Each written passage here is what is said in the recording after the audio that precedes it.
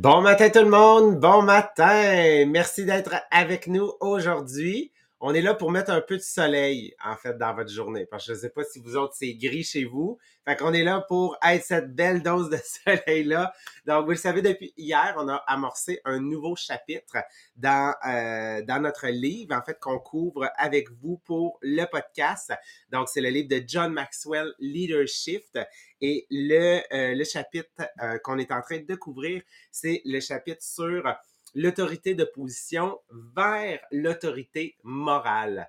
Donc, comment est-ce qu'on peut l'atteindre? Donc, hier, qu'est-ce qu'on a fait? C'est qu'on a vraiment mis les bases, on a placé notre introduction, on a découvert en fait c'est quoi les différentes formes d'autorité qui existent et qu'est-ce qu'on veut, c'est être capable d'atteindre, on va dire, cette forme d'autorité ultime qu'on appelle l'autorité morale. Donc, on va se redonner la définition qu'on a donnée hier pour l'autorité morale parce que c'est quelque chose qui est difficile à définir. Il y a beaucoup une question de feeling, mais aujourd'hui, avec ce qu'on va couvrir, ça va vous aider à clarifier comment est-ce qu'on peut faire des actions pour on va dire, gagner, en fait, là, cette forme d'autorité-là ou s'en rapprocher. Donc, l'autorité morale, c'est la reconnaissance du leadership et de l'influence d'une personne basée sur qui elle est, beaucoup plus que sur la position. Il est obtenu en ayant une vie authentique, bâtie sur la confiance et il est soutenu par un leadership de succès. Il est gagné, en fait, tout au long de la vie avec une constance et une rigueur. Les leaders, en fait, peuvent, en fait, travailler vers l'autorité morale. Par contre, la seule manière de pouvoir l'acquérir, c'est lorsque les gens autour de nous reconnaissent cette autorité morale-là. Donc, on va travailler personnellement à vouloir, l'accumulation des actions va faire en sorte qu'un jour, on va être reconnu comme étant une autorité. Donc, qu'est-ce que j'ai vraiment aimé, c'est John Maxwell, en fait, pour bien établir son introduction, il termine cette section-là, avant d'entrer dans le cœur comme on va faire aujourd'hui, il dit « Votre position, ok, dans votre organisation va faire en sorte que les gens vont vous offrir leurs mains. Par contre, avoir une autorité morale, ça va inspirer les gens à vous donner leur cœur. Donc, on comprend en fait que l'autorité morale, c'est quelque chose qui est ressenti parce que la personne, lorsqu'on est avec elle ou lorsqu'on l'observe, elle a en fait des valeurs qui viennent nous toucher, elle a établi des relations, elle a un passé de succès et en fait est une personne qui continue de grandir et d'avoir un impact positif sur les gens autour d'eux. Donc, comment qu'on fait pour travailler, ok, notre leadership au jour le jour pour développer cette autorité morale-là? On va couvrir 4 points. Hein. Donc, pour le podcast d'aujourd'hui et les 3 prochains, il y a 4 éléments pour développer cette autorité morale-là. Il y a la compétence, il y a le courage, il y a la constance et le caractère. Donc, aujourd'hui, on va couvrir le premier, c'est-à-dire la compétence. Et je vais laisser la parole à Sabrina. J'espère que tout est correct. Mon ordi est maintenant tout blanc. Ah. Fait que je suis avec vous autres là. Ouais. Et on va voir. Fait que j'ai fait une partie des partages pour le reste. On a une page blanche.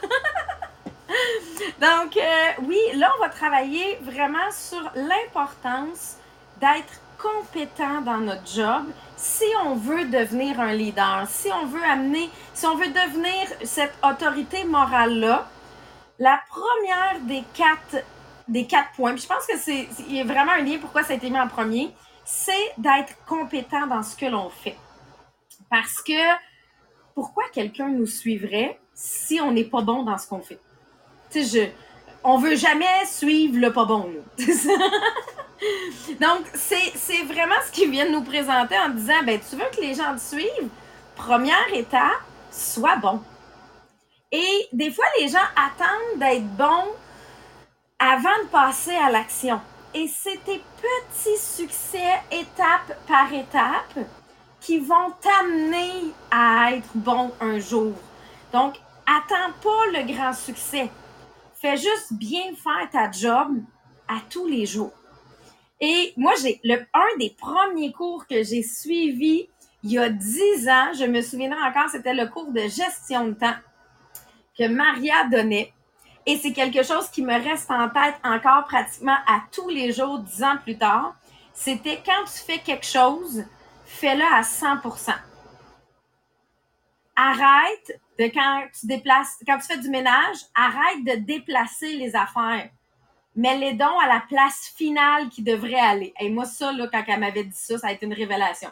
Combien de fois qu'on s'amuse à déplacer des affaires, nous autres, dans la maison, au lieu de les ranger à la place finale qui devrait aller. Tu sais, là, t'as comme le bord des marches, là, qui s'accumulent en disant, mais que je monte en haut, je vais les amener. Non. Mais que tu montes en haut, tu vas déjà avoir les mains pleines, fait que tu les amèneras pas pareil. Mais dans ta job, c'est le même principe. Tout ce que tu fais, fais-le à 100%.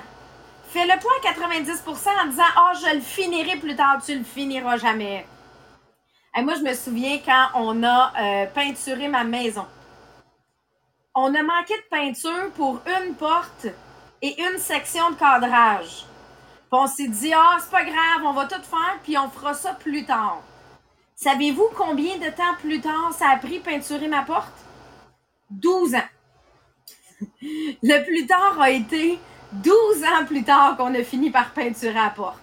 Donc, c'est vraiment ça, de t'assurer que quand tu fais quelque chose, fais-le à 100%. C'est ta première étape pour être compétent. Et j'aime vraiment, il donne un exemple dans le livre de la construction de la Statue de la Liberté. La Statue de la Liberté a été construite en 1886. On s'entend, là. Le sculpteur, là, il aurait bien pu botcher le derrière de tête parce qu'il n'y a personne qui allait voir le derrière de tête, là.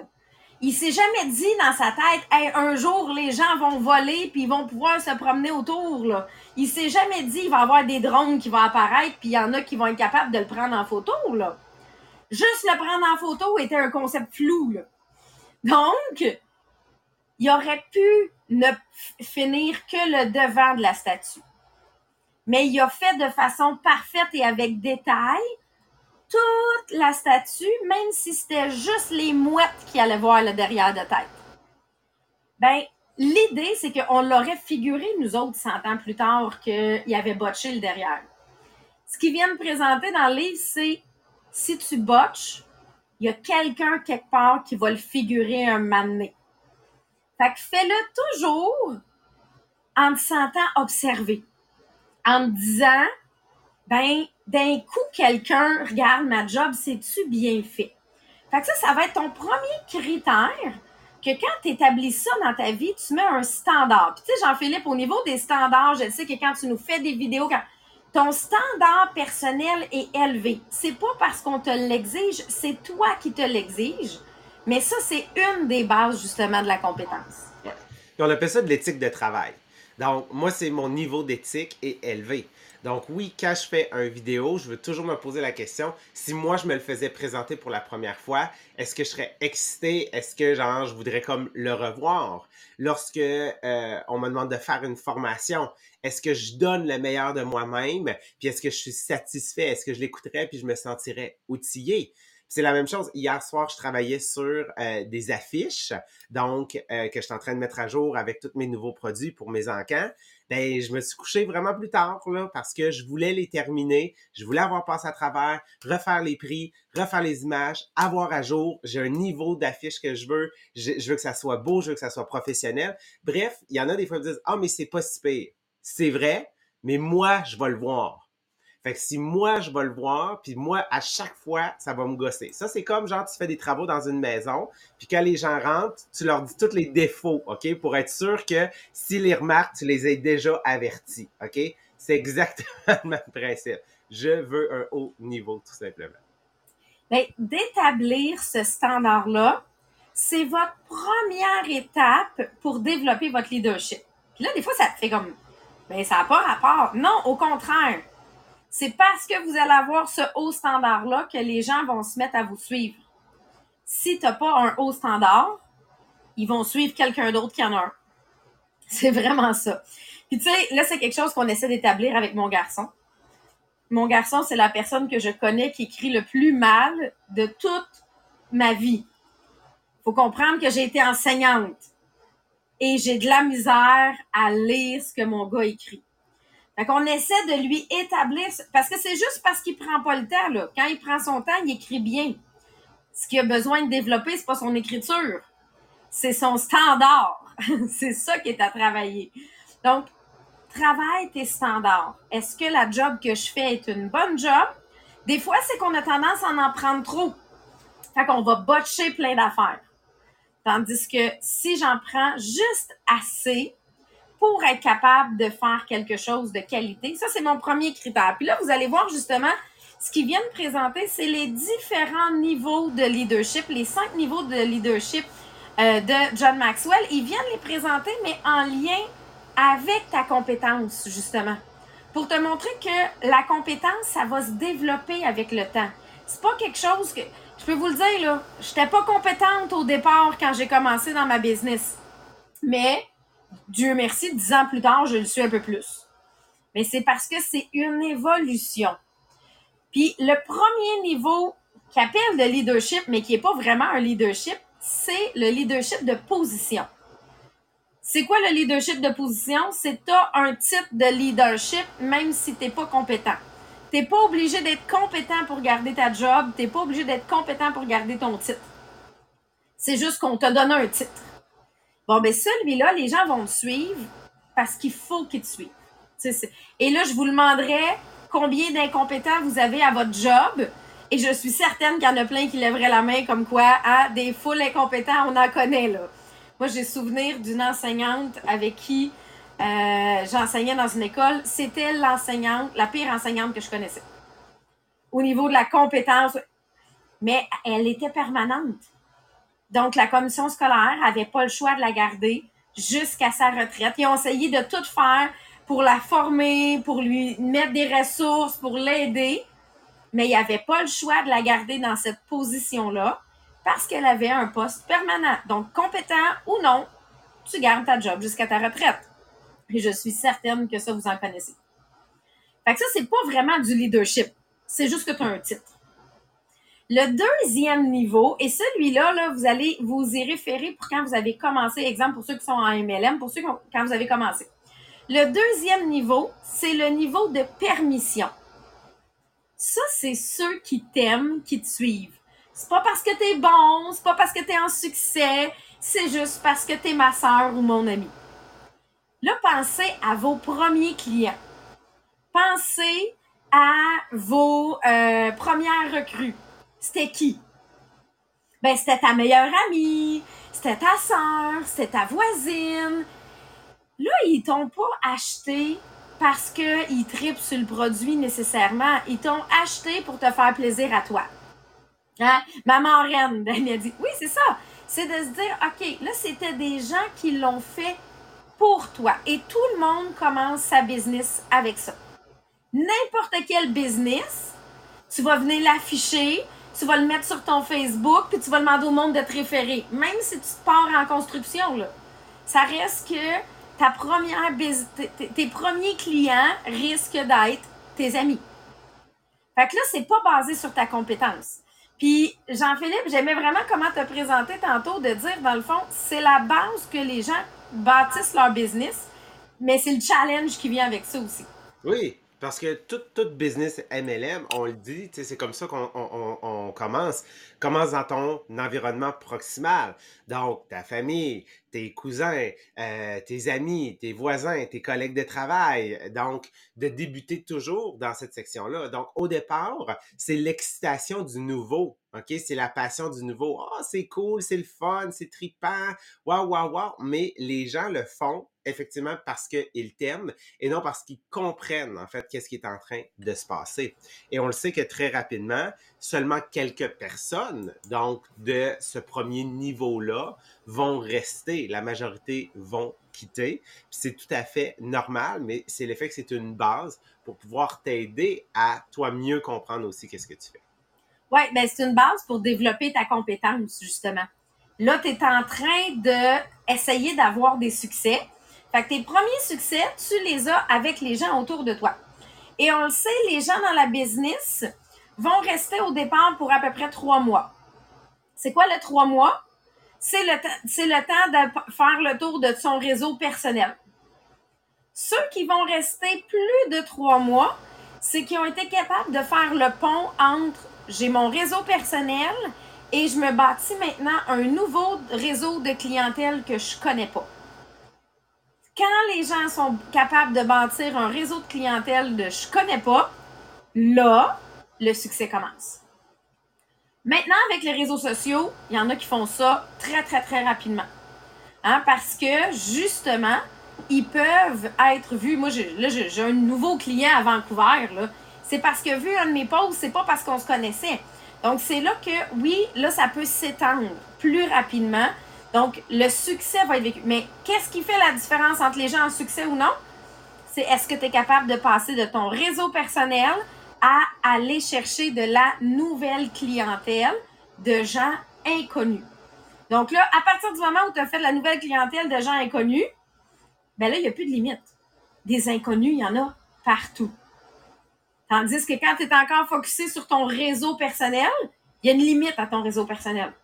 Donc, c'est vraiment de focusser sur les gens qu'on ne connaît pas. Et c'est à partir de là qu'on va arriver au niveau 3, qui est le niveau de la production.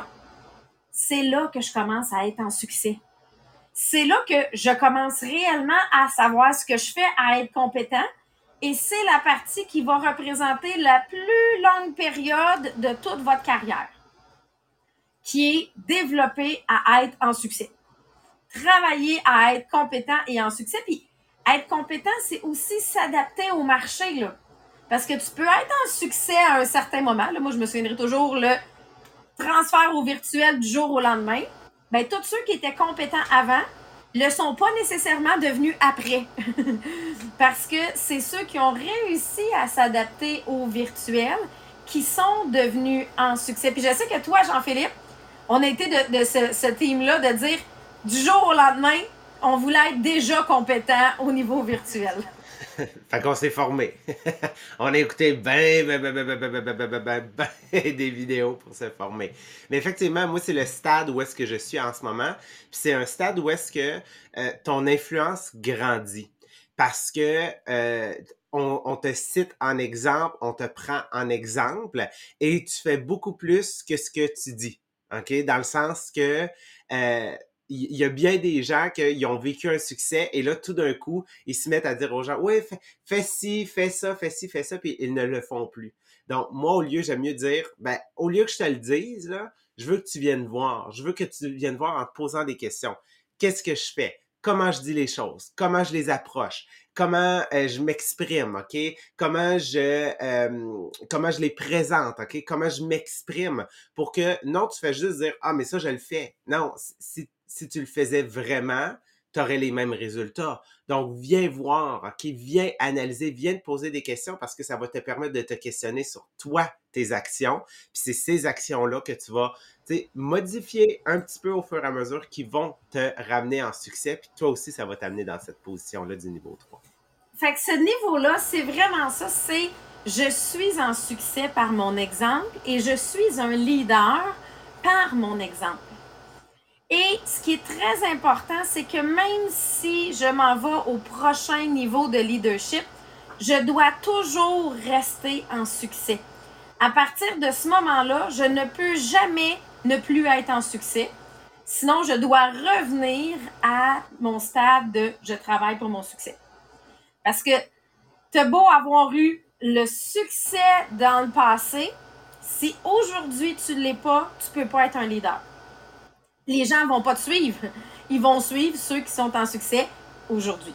C'est vraiment ça qui va arriver parce que le prochain niveau, c'est le niveau du développement personnel ou du développement des personnes. Donc, à partir de ce niveau-là, c'est de se dire, OK, j'ai vécu assez de succès pour coacher les gens à eux aussi devenir des leaders, à eux aussi, pas juste être en succès personnel, mais développer eux aussi des succès grande échelle. C'est pour ça qu'il faut que tu continues à être en succès. Il n'y a pas de possibilité de faire ça si tu n'es pas en succès personnellement. Moi, je me souviens, il y a eu une période où l'année dernière, je m'étais mis à faire beaucoup de coaching avec mes leaders. Mais le problème, c'est que j'avais plus le temps personnellement à consacrer à mon propre succès. Fait que là, un moment donné, j'ai fait non, là. Je peux pas passer autant d'heures à faire des coachings, puis moi, pas avoir le temps à consacrer personnellement à être en succès. Je suis revenue à travailler sur mon succès personnel. Oui, j'ai ramené du coaching maintenant, mais j'ai ramené du coaching différemment, qui fait que j'ai pas un énorme temps que je consacre à mon coaching parce qu'il y a une grande partie que je leur dis, viens voir ce que je fais.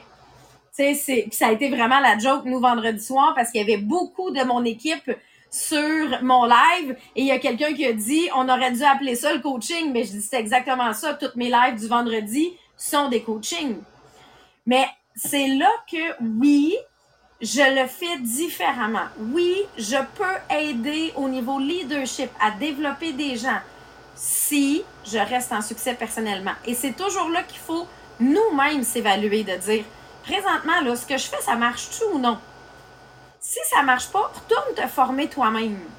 Tu sais, fait que c'est vraiment un niveau qui va amener à, oui, les gens veulent nous suivre, oui, les gens veulent avoir les mêmes résultats, oui, ils vont nous copier si on est en succès. Fait que c'est vraiment cette partie-là. Et le dernier point, le dernier niveau, très peu de gens dans une vie vont l'atteindre. Et probablement que vous, autour de vous, vous connaissez très peu de personnes qui ont atteint ce niveau-là. On appelle ça le pinacle. En réalité, c'est le niveau du respect, là. Tu sais, c'est le niveau, on appelle ça le legacy en anglais, mais en réalité, c'est parce que les gens te suivent parce que tu as une réputation de succès. Puis une réputation, ça se fait pas juste dans une équipe. Ça se fait à l'échelle, à grande échelle, à l'international. Nous, un des exemples qu'on a, c'est Maria. Maria a été demandée pour aller faire des conférences à Harvard. Elle a été demandée pour faire des conférences au HEC. On a l'équipe de l'Allemagne qui l'a contactée en disant « Hey, j'aimerais ça savoir ce que tu fais. On voudrait que tu nous donnes tes clés du succès. » Fait que vous comprenez que son succès, il n'est pas juste ici. Son succès, il est à l'international et pas juste dans son MLM à elle, mais aussi au niveau entrepreneuriat. Donc là, on peut parler d'une legacy. Là, on peut parler, puis c'est parce qu'elle est un exemple de succès, pas juste dans sa business, mais dans sa vie en général. Parce que sinon, on va pas prendre un exemple de quelqu'un que tout le reste va mal, mais fait de l'argent. C'est pas ça le critère. C'est vraiment le succès en général. Donc oui, celui-là, c'est quelque chose qui arrive sur le long terme. C'est la longévité et le succès. Ça prend les deux. Parce que tu peux être en succès sur un court terme, ça comptera pas. Tu peux être en succès sur... tu peux être là depuis longtemps, mais pas en succès. Ça compte pas non plus. Ça prend vraiment les deux pour être considéré à ce niveau-là. Fait que c'est là que il faut comprendre que le leadership, ça arrive pas du jour au lendemain. Les gens vont pas te suivre du jour au lendemain. Mais comme j'aime ce qu'il présente dans l'introduction de ce point-là, c'est ta compétence, elle va se bâtir un succès à la fois. Vise pas le pinacle au départ, là. Fais juste viser de se dire, moi, je veux être en succès aujourd'hui, je veux faire ma job là, maintenant. Je vais être fière de mes posters dans le camp que je viens de finir. Vous comprenez que c'est ce critère-là qui va t'amener aux différents niveaux. Si à la base, tu n'as pas ça, tu ne pourras pas t'en aller dans aucun des niveaux. Fait que là, ça veut dire qu'aujourd'hui, à chaque fois qu'on va faire, ils vont faire une job, ils vont faire quelque chose, ils vont passer à nous autres JP. Parce qu'ils vont se dire, je suis en train de faire ma job comme il faut. Je suis en train de botcher. Je vous le dis, moi, c'est marqué dans ma tête depuis 10 ans que Maria, à chaque fois que je déplace un objet, je me dis, oh non, shit, je l'ai pas mis à bonne place. Mais ça va être la même chose pour vous autres à partir de maintenant. Donc, est-ce que je fais une bonne job dans tout ce que je fais? Donc là-dessus, on va vous laisser. On a terminé pour aujourd'hui. Demain, on se retrouve avec Maria et Marie-Pierre pour le nouveau livre de Jack Canfield, Le succès selon Jack. Donc, nouveau livre qu'on commence pour les mercredis. Si vous ne l'avez pas, je vous suggère de vous le procurer parce que c'est une Bible. Ça aussi, c'est un autre Bible qu'on aime beaucoup utiliser. Donc là-dessus, on souhaite une super belle journée.